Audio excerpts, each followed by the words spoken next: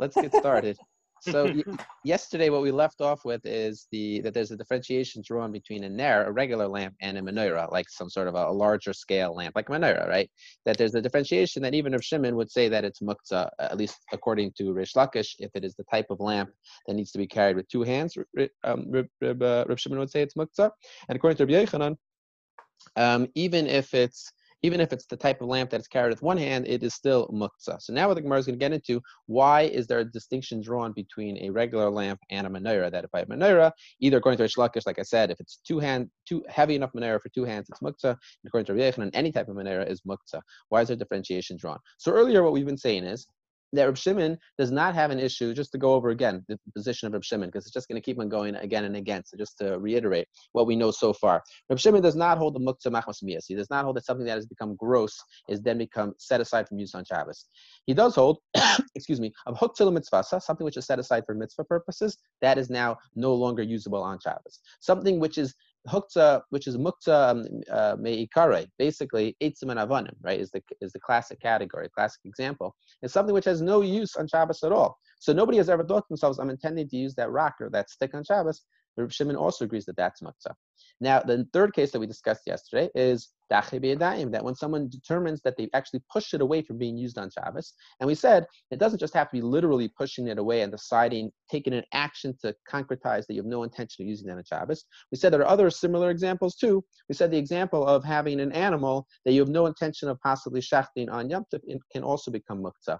And Rashi explained how does it fit into the category of dachi b'yadayim that was actually pushed away. So Rashi said that because it's so unlikely to actually take it from its place where it is right now, that it has the equivalent status as actually pushing away with your hand, right? Because remember, the bar that we're trying to reach is a bar of saying that an item has not been set aside for use on Shabbos. What bar is that? It's a very high bar, according to Reb Shimon, to define something as not being set aside for use on Shabbos, right? Or as being the opposite, being set aside to not be used on Shabbos. But it could be reached depending on certain criteria. So the Gemara says, when it comes to a candle, a regular lamp, it's not set aside from use on Shabbos, right? And the fact that you had it used, you were using it as a lamp earlier on Shabbos, that's not going to make a muktzah to be used on Shabbos. However, a menorah will be. So what's the distinction? The time of Mai, 3 lines from the bottom on 45b. Rabba Urav Yosef Amri Tavayu Hoyel va'adam kevei alei makom. Rabba Rav Yosef say, you know why a menorah is different? Because a menorah is set aside to stay in a specific location. Menorahs are not typically moved. So what Rabbi Rav Yosef want to suggest is that the difference between a ner and a menorah is that a ner, a lamp, is a very small item, and it's picked up and it's moved around the house. So the fact that you lit it and you made it when it was lit, it was forbidden to be moved by Reb Shimon, and the fact that after that, so yeah, who cares? It was forbidden to be moved earlier, but since typically it is moved around, you never thought to yourself, I'm leaving this here for the duration. Whereas a menorah is a nice heavy item, people think of it, I'm leaving it here for the duration. Amalei Abaya, so Abaya says or a kilas chasanim. Abaya says there is a case of a kilas chasanim. So kilas chasanim is the bed that chasanim would use. Now the bed that these chasanim that grooms would use had a structure where it doesn't have a real an ohel issue, right? An ohel, you're not allowed to make an ohel on Shabbos, a tent on Shabbos. Now, how do you define a tent on Shabbos? The way we define a tent on Shabbos is if it has a flat surface that is 1 tefach wide, that's considered to be a tent, right? So as long as it doesn't have a flat surface, it's 1 tefach wide, it's not an issue. So if you're making a tent that is a complete and total triangle, does not get to at any point to be an actual 1 tefach wide flat, then it's not an issue. So he says the kilas chasanim, adam kevei alei makom. A person takes this bed and he intends for the bed to remain as is, right? Shmuel says, kilas chasanim, mutter lintoisa mutter lefarka b'Shabbos. He says you're permitted to put it up and permitted to put it down on Shabbos. So what do we see? We see that even though you intended to have it in a specific place, right? It's still the fact that you set it aside in that specific place does not stop you from actually moving it, taking it apart, and putting it back together on Shabbos. So just because you put it in a specific place does not make something muktzah. So why is it true that by a menorah it should become muktzah according to Reb Shimon? Elam Rabaya, so Rabaya says it's a different reality. The reason why menorah is forbidden to move on Shabbos is because Mishal Chulias. We're talking about a menorah that's made out of different sections, right? Now, what's the concern? The concern is like this.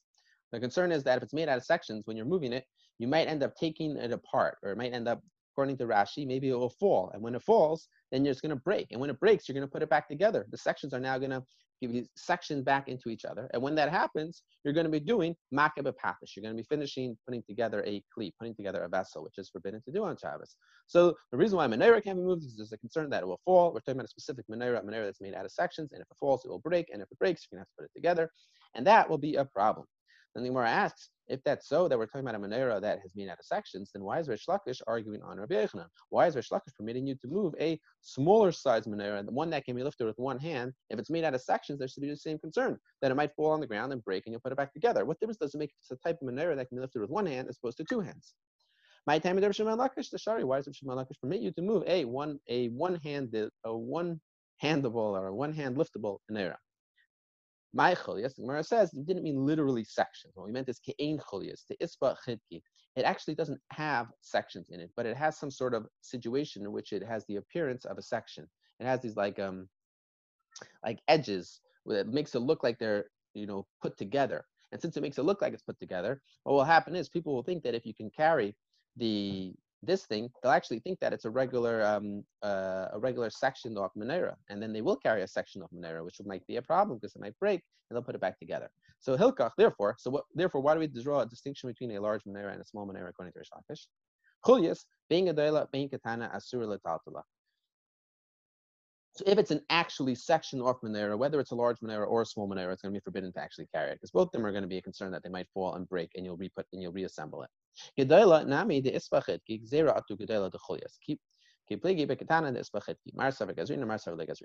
basically like this. Everybody agrees, both Reish Lakish and Rabbi Yochanan agree that if you have a menorah that actually is made out of sections, it is not permitted to be carried and to be transported on Shabbos. Why? Because it might fall, and if it falls, it will break. The question is, let's say you have a menorah that's not actually made out of sections, but has an appearance as if it was made out of section, right? So if it's a large menorah, everybody agrees that we're going to make a gzera, we're going to make an enactment, a decree. You're not permitted to carry a large menorah that has the appearance as if it's made out of sections around on Shabbos, because if you carry this menorah, you might have to carry a large menorah that actually is made out of sections.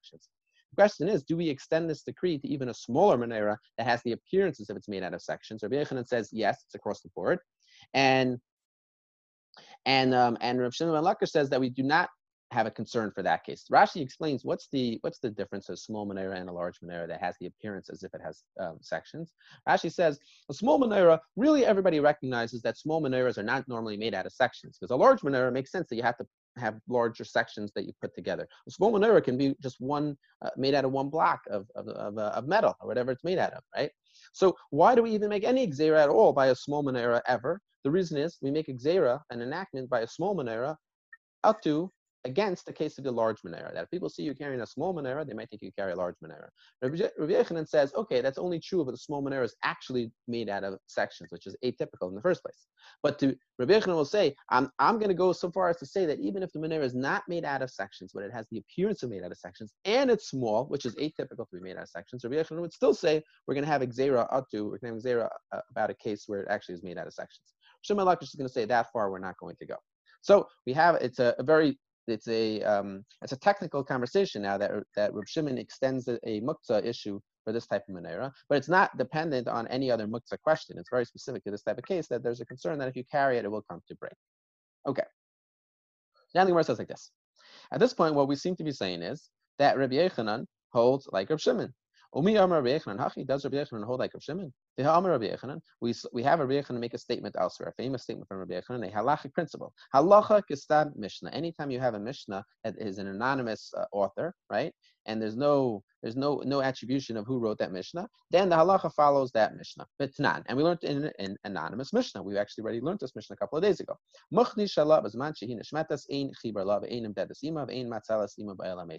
about the case of a wagon that has a wheel that is detachable. And we said that if the wheel is detachable, it is not considered to be an attachment to the wagon, and if one thing becomes tameh, impure, the other thing does not. Also, we said it's not going to be measured together with the actual wagon when we're trying to figure out if it reached the minimum volume that it will not become ritually impure, because it's a very large portable item. Very large portable items cannot become ritually impure. When you're trying to figure out if it reached the requisite volume, you do not include the detachable wheel in that measure.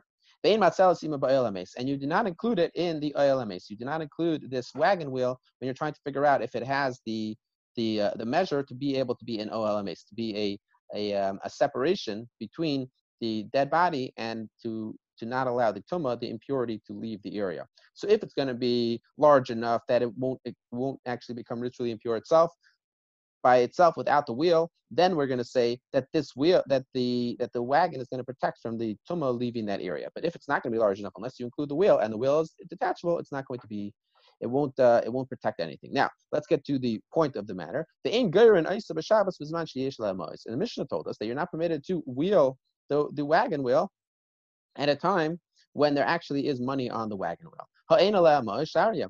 The implication of that Mishnah is that if it does not have money on the wagon wheel, you're permitted to move it, even though and even though the money was on the wagon wheel bein Shmash's time.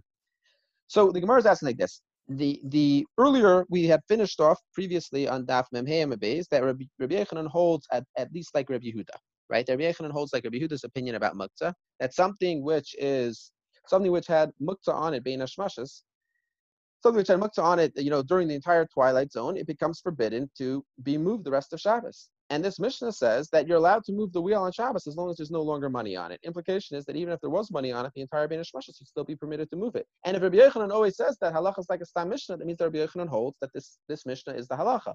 How can he say both these halachas? How can he say both that the halacha is like Rabbi Yehuda in general, but yet also at the same time, this Mishnah is still true, and as long as the money is not on it right now, you're permitted to move the wheel. That shouldn't be true according to Rabbi Yehuda.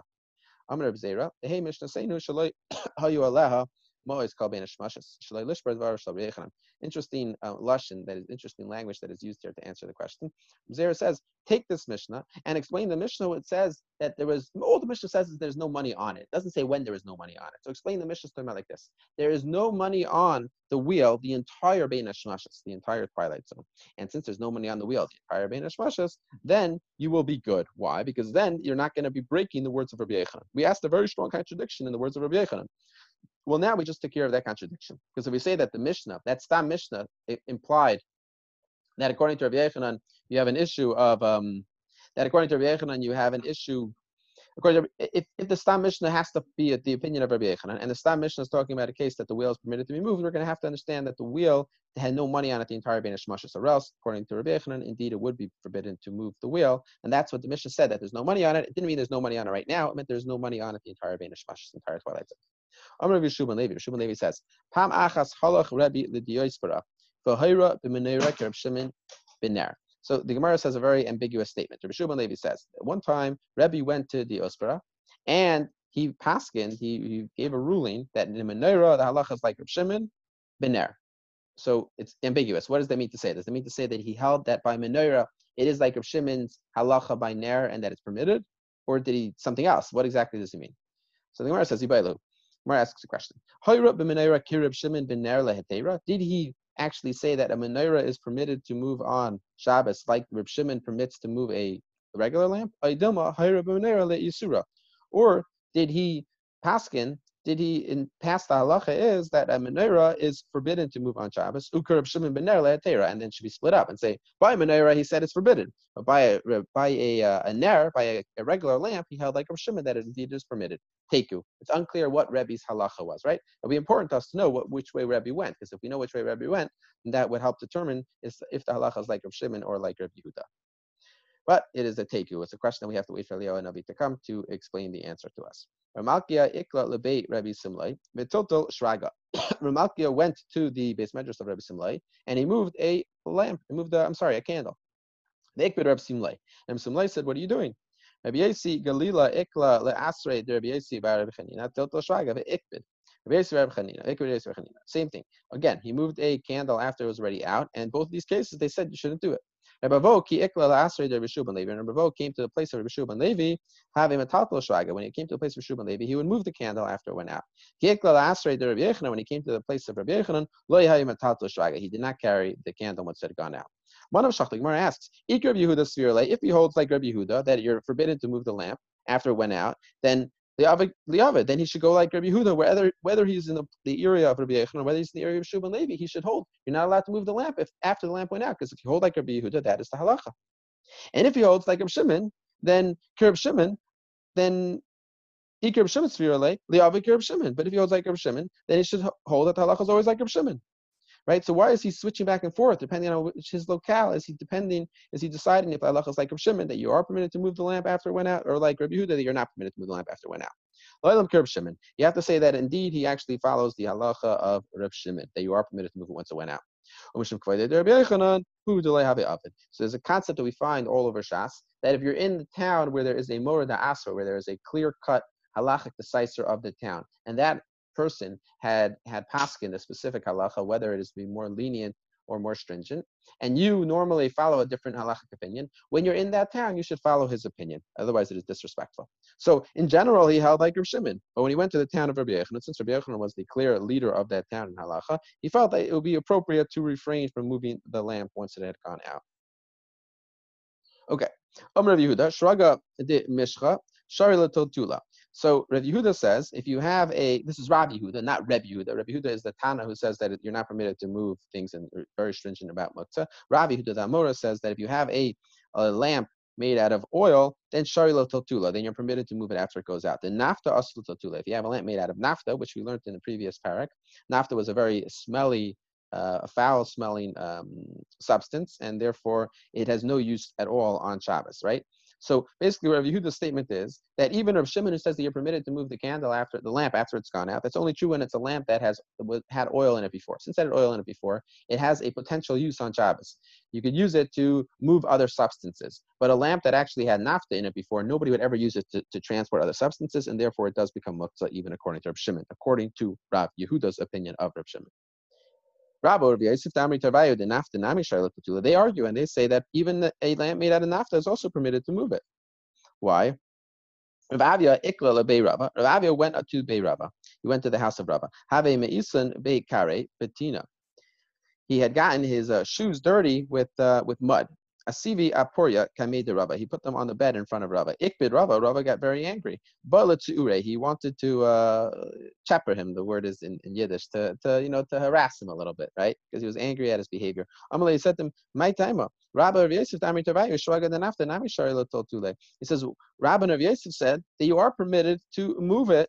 Even a candle, even a lamp that's made out of nafta, you're still permitted to move it afterwards. So he's asking, what's the reason? So Amalei says to him, he says the reason why they hold that you're permitted to move it after it, even though it no longer has the typical usage that one would use a lamp for, which is to transport other substances if it's empty of its original material.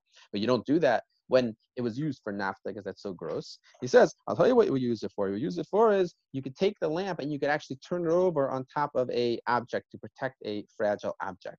So that is the reason why they say that even a lamp that was previously used on Shabbos for nafta is still permitted to be used it's still permitted to be moved. It's not muktzah. Why? Because it has this other use, not to transport, but to protect. So Rava goes further, and Rava says, 1 second, if that's true, then you should say any pebble that's in your in your courtyard, it shouldn't be muktzah, right? Why, according to Rav Shimon, is the pebble in the courtyard muktzah? Why is it considered something that you have no intention of using? We should say, well, it shouldn't be muktzah, it shouldn't be set aside from using. Maybe you'll decide that you want to use that pebble to cover, that rock to cover something, and it'll protect an item. So if the reason why it's something doesn't become muktzah, even as long as it possibly could be used to cover another item, it doesn't become muktzah, then even rocks shouldn't become muktzah. That's not true. That can't be the reason for Rabbi Rav Yosef why they say that a lamp that has been used for nafta is not muktzah after it went out. Amalei says back to him, no, it's a very big difference. When you have a lamp by definition is a vessel, right? It happens to be it's a vessel that is set aside dedicated for a specific type of purpose. And that purpose is not a purpose that can be used on Shabbos, but at least it is a vessel.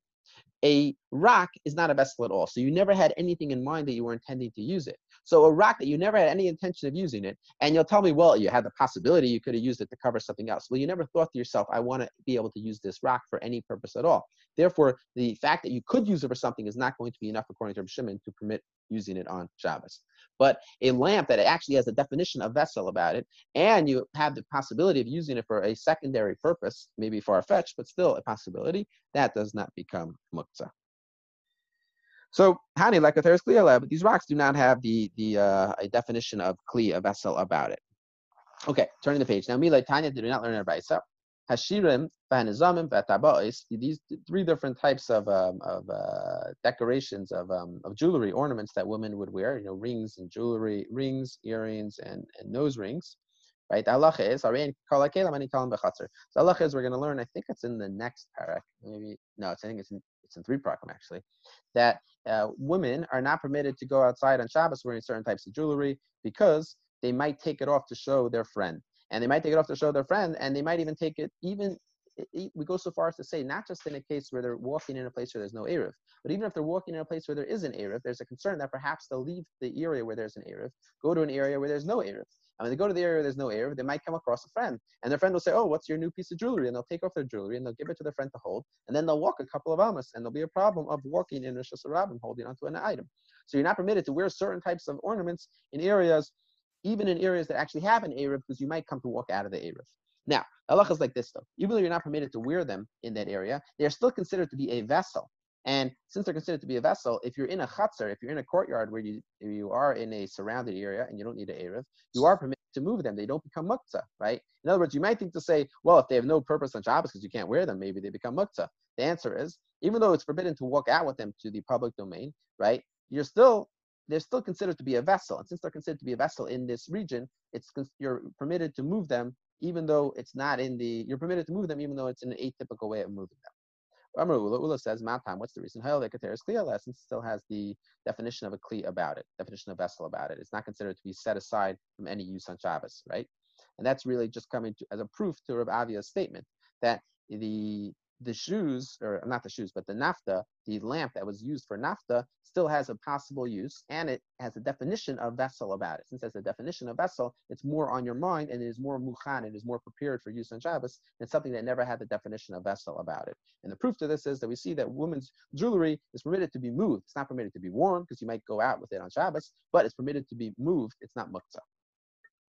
Amar Rav Nachman Yitzchak, Barich Rachmana Dolek Sifa Rava Rav Avia. So Nachman Yitzchak says, blessed is the merciful one, blessed is Hashem, who caused that Rabbah did not embarrass Rav Avia. Ramile Abaya le Rabba. Abaya comes to ask a question to Rabbah. Tanya, we learned in the Brisa.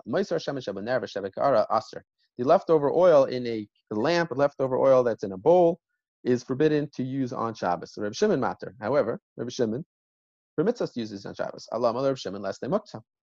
We see that Reb Shimon does not hold the muktzah, right? So we're heading back into the deep end, right, to figure out exactly what Reb Shimon's position is on muktzah. So far what we've said is that the oil that's left over is not muktzah. For a minute, we'll ask a question. Reb Shimon Amar, Kol she'in mumay nikr mi'erev Yom Tov, ein zeh min hamuchan.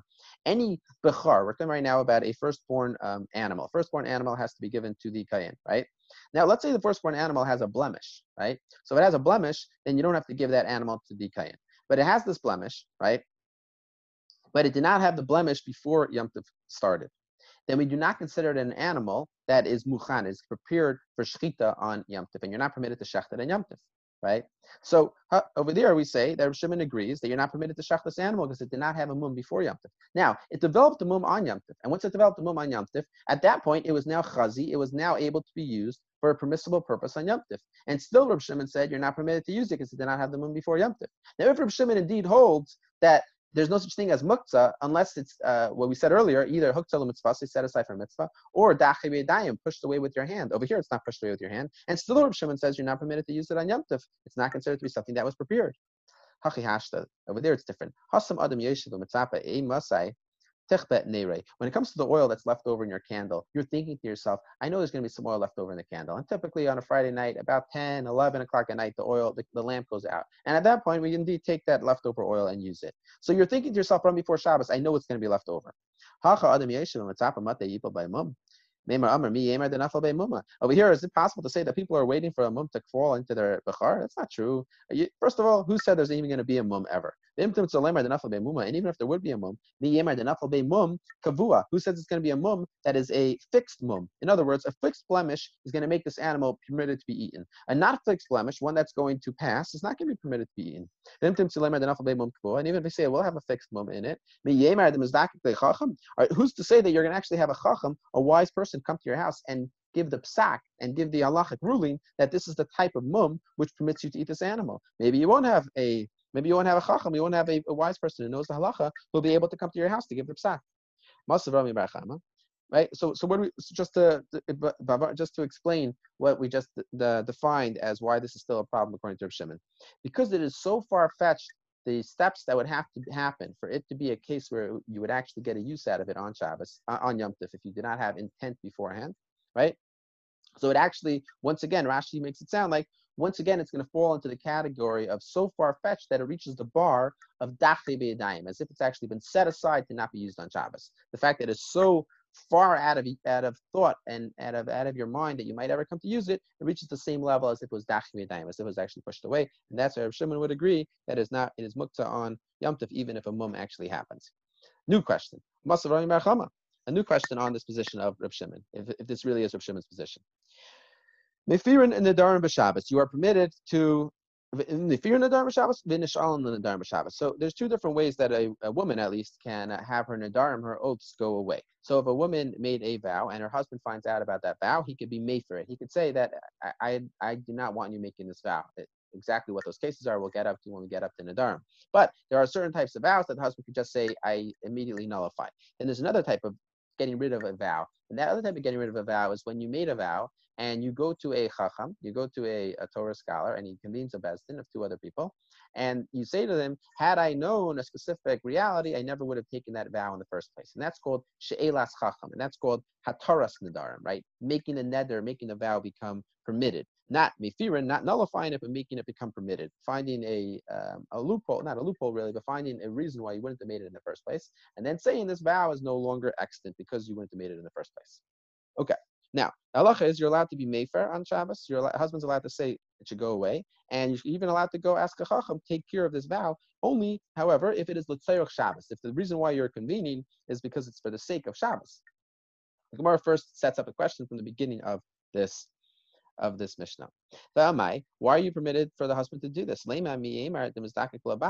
do you mean? How is the woman supposed to say? The question is like this. So the woman took a vow before Shabbos. She's not planning on eating chocolate cake. She takes a vow, no more eating chocolate cake. Her husband finds out about it, and he says that will be detrimental to our shalom bayis, the health of our marriage, and therefore I forbid you to take that vow. Not sure how that's going to work out in the long run, but that's what he does, right? Now, that's something which now becomes permitted for her to eat chocolate cake on Shabbos. Now, technically, chocolate cake should be muktzah for her on Shabbos. It should be set aside from her ever being able to eat it, because it's forbidden for her to eat it on Shabbos when Shabbos began, right? So why is it permitted why in that case is it permitted for the husband to nullify it and then the food becomes permitted to her on Shabbos? It shouldn't become permitted to her on Shabbos because it should be muktzah. When Shabbos began, she had no intention of ever eating that food. It was forbidden for her to eat that food on Shabbos. So who's to say that she knew that her husband was going to come and be made for her neder and was going to throw it away? So essentially what the Gemara is saying is, when you said that when it came to a bachar, a firstborn animal getting a blemish, you said that, well, there's so many different levels hoops that we have to jump through in order for that animal to become permitted. Even if it does have a bachar on Shabbos, you still have to find a chacham who's going to say that it is a mum kavua. And the fact that just finding a chacham is so far-fetched, that itself was already enough to say that it is pushed out of your mind.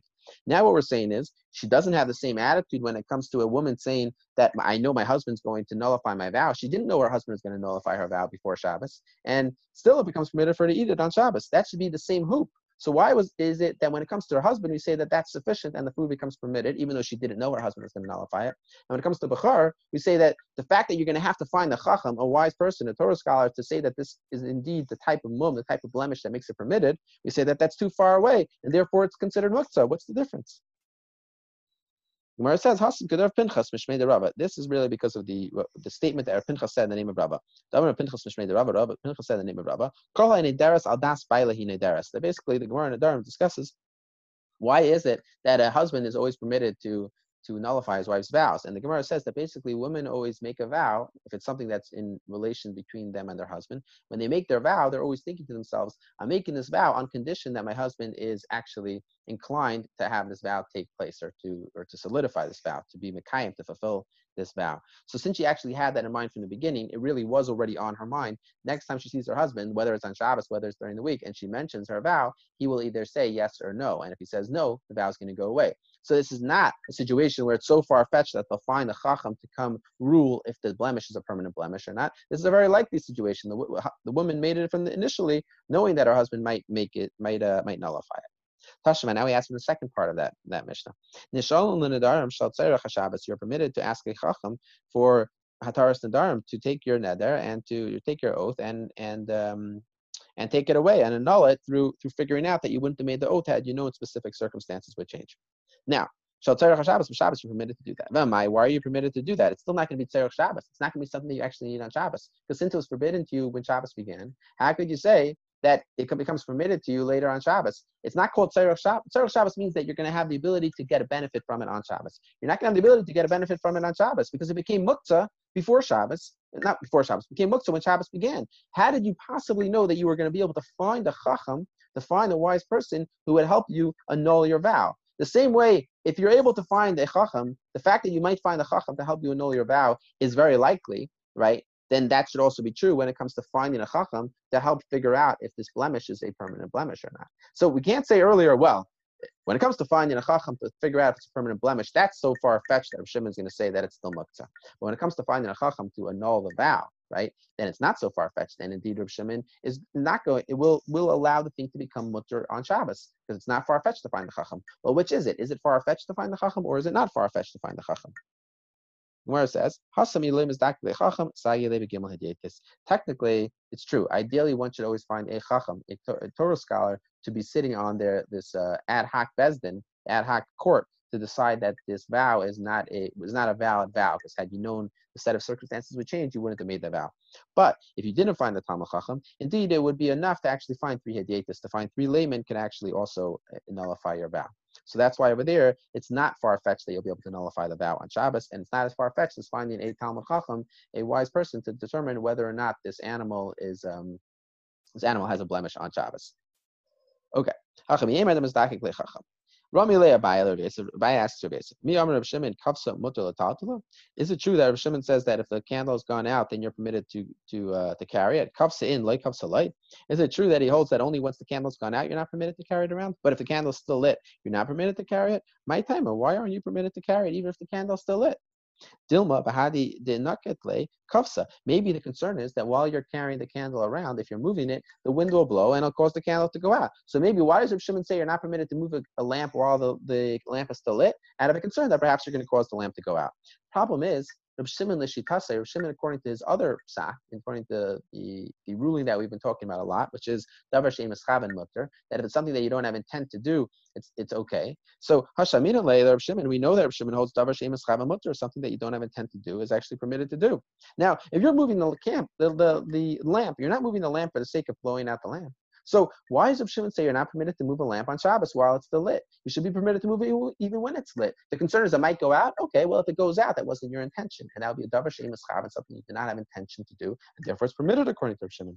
The Tanya, we learned in the Brayso. Rav Shimon Omer, Geirer Adam Kisa Mita V'Safsel B'Vachelei Chaven Lasis Charetz. So he said that Rav Shimon holds earlier, we mentioned this before, in a Brayso, Rav Shimon says that you're allowed to drag a chair, you're allowed to drag a bed, you're allowed to drag a couch on Shabbos, even if it's in dirt, as long as you don't have intention to make make a furrow in the ground, to plow the ground, so to speak. Right? Plowing the ground in its typical fashion would be a real malacha daraisa. Now over here he says you're allowed to do it as long as you don't have intention to do it. Gemara says anytime where if you had in mind to do it, then it would be a malacha daraisa. And even when you don't have in mind to do it, Rav Shimon is going to say you're not allowed to do it on a rabbinic level. So what does this mean exactly? This means like this. When it comes to a candle, if you would actually blow the candle out with the intention of blowing the candle out, that would be a regular malacha daraisa. That would be forbidden to do on a Torah level. When it comes to dragging the bench in the ground, you might make a furrow in the ground, but that's not your intention to make a furrow in the ground. And moreover, even if you had intent to make a furrow in the ground, if you made the furrow using a bench or a bed or a chair, that would not be the malacha of plowing the raisa. It would not be the malacha of chorish of plowing the raisa. Why not? Because to plow the raisa, it would have to be your typical way, to use a plow, to use a shovel, to use a spade. But over here, you're not doing that. Over here, you would be plowing using a vessel that's not made for that. And this would then fall into the category of what we call a shinoi in the way that's being done. To be a malacha daraisa, to be a forbidden labor on a Torah level, it has to be in the typical way of doing this malacha. It's atypical to plow the ground using a chair. And therefore, like this. When did Rav Shimon say that you're forbidden to do a malacha on Shabbos? You're forbidden to carry something on Shabbos because you might come to do a malacha daraisa. He only said that when the malacha that might end up occurring, the consequence that might end up occurring, if you did that specific act with intent to do that act, that would be a prohibition on a daraisa level. So to carry a lamp, the candle might go out. If you had intent to blow out the candle, that would be a malacha daraisa.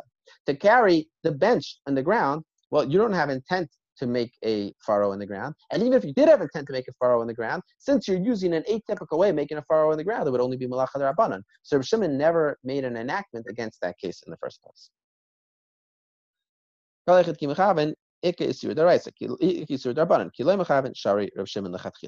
Masav Rav asks a question. We know that the halacha is like this. People who are selling clothing, they're allowed to sell it in the typical way. Typical way is they would actually put the clothing on and walk around as a peddler and say, here, who wants to buy this jacket? Who wants to buy this cloak?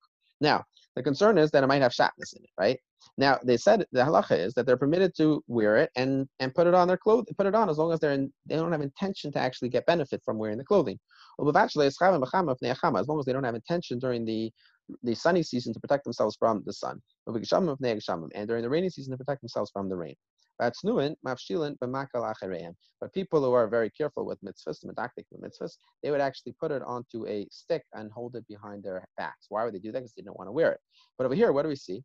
That they are permitted, ideally, one is permitted to actually wear it as long as they don't have intention to get the benefit from it. Now, what's the case over here? If they would wear it, right, and they would intend to get the benefit from it, it would be a kalayim issue, it would be a real shatnez issue. Over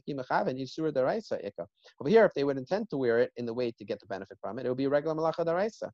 The ki loy machav and shari, Rav Shimon lechatchila, and still Rav Shimon says it's permitted to wear it in this way because you don't have intention to get the benefit from it, and still permitted to wear it in this way, even though if you would wear it with the intention to get benefit, it would be malacha daraisa. So this is not true. Abaya's whole reason was, why are you permitted to not move the lamp? Because if you actually intended to blow out the lamp, it would be malacha daraisa. And there Rav Shimon agrees. That's not true. Rav Shimon says all davar she'ein maskavin is mutter. Anytime you do an action and you do not intend for a second consequence, it's permitted to do that action. And even if that second consequence, if it would be done standalone with the intention of that action, it would still be daraisa. Rav Shimon still says it's mutter. How do we know that? From the case of klayim, the case of wearing garments made out of wool and linen. There Rav Shimon says, indeed, you're permitted to wear these garments as long as you don't have intent to get benefit from them, right? And even though over there, if you did have intent, it would be malacha daraisa. Rava has a very compelling throwing away of Abaya's answer. So Rava says, I'll tell you why Rav Shimon says you're not permitted to move the lamp on Shabbos. Rava says,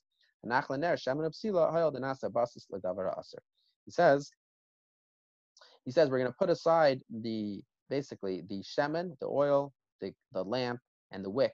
Why? Because they become a basis l'davar aser. They all become a base for something that is forbidden. What does that mean? So Rashi explains, what is this referring to? Rashi says we're talking about the shalheves. The flame on the candle cannot be touched. The flame itself cannot be touched or moved. Now, it's a little bit of a ephemeral type of thing. You can't actually do it. What it means is if you would touch it or move it, it would automatically go out. Since you cannot touch it or move it at all, and the flame itself is completely forbidden to be touched, so therefore you're not permitted to move the other things underneath it either. The other things underneath it are also then become a basis. They become what we call something that is a base for something which is muktzah. Something which becomes a base for something which is muktzah becomes forbidden to be used the entire Shabbos. So right now what we're saying is the reason why, according to Rav Shimon, it is forbidden to move the candle while it's lit is not because the candle might go out. That's not an issue. The reason is because when the candle is lit, the candle itself becomes a base for the actual flame, and the flame is really muktzah, even according to Rav Shimon.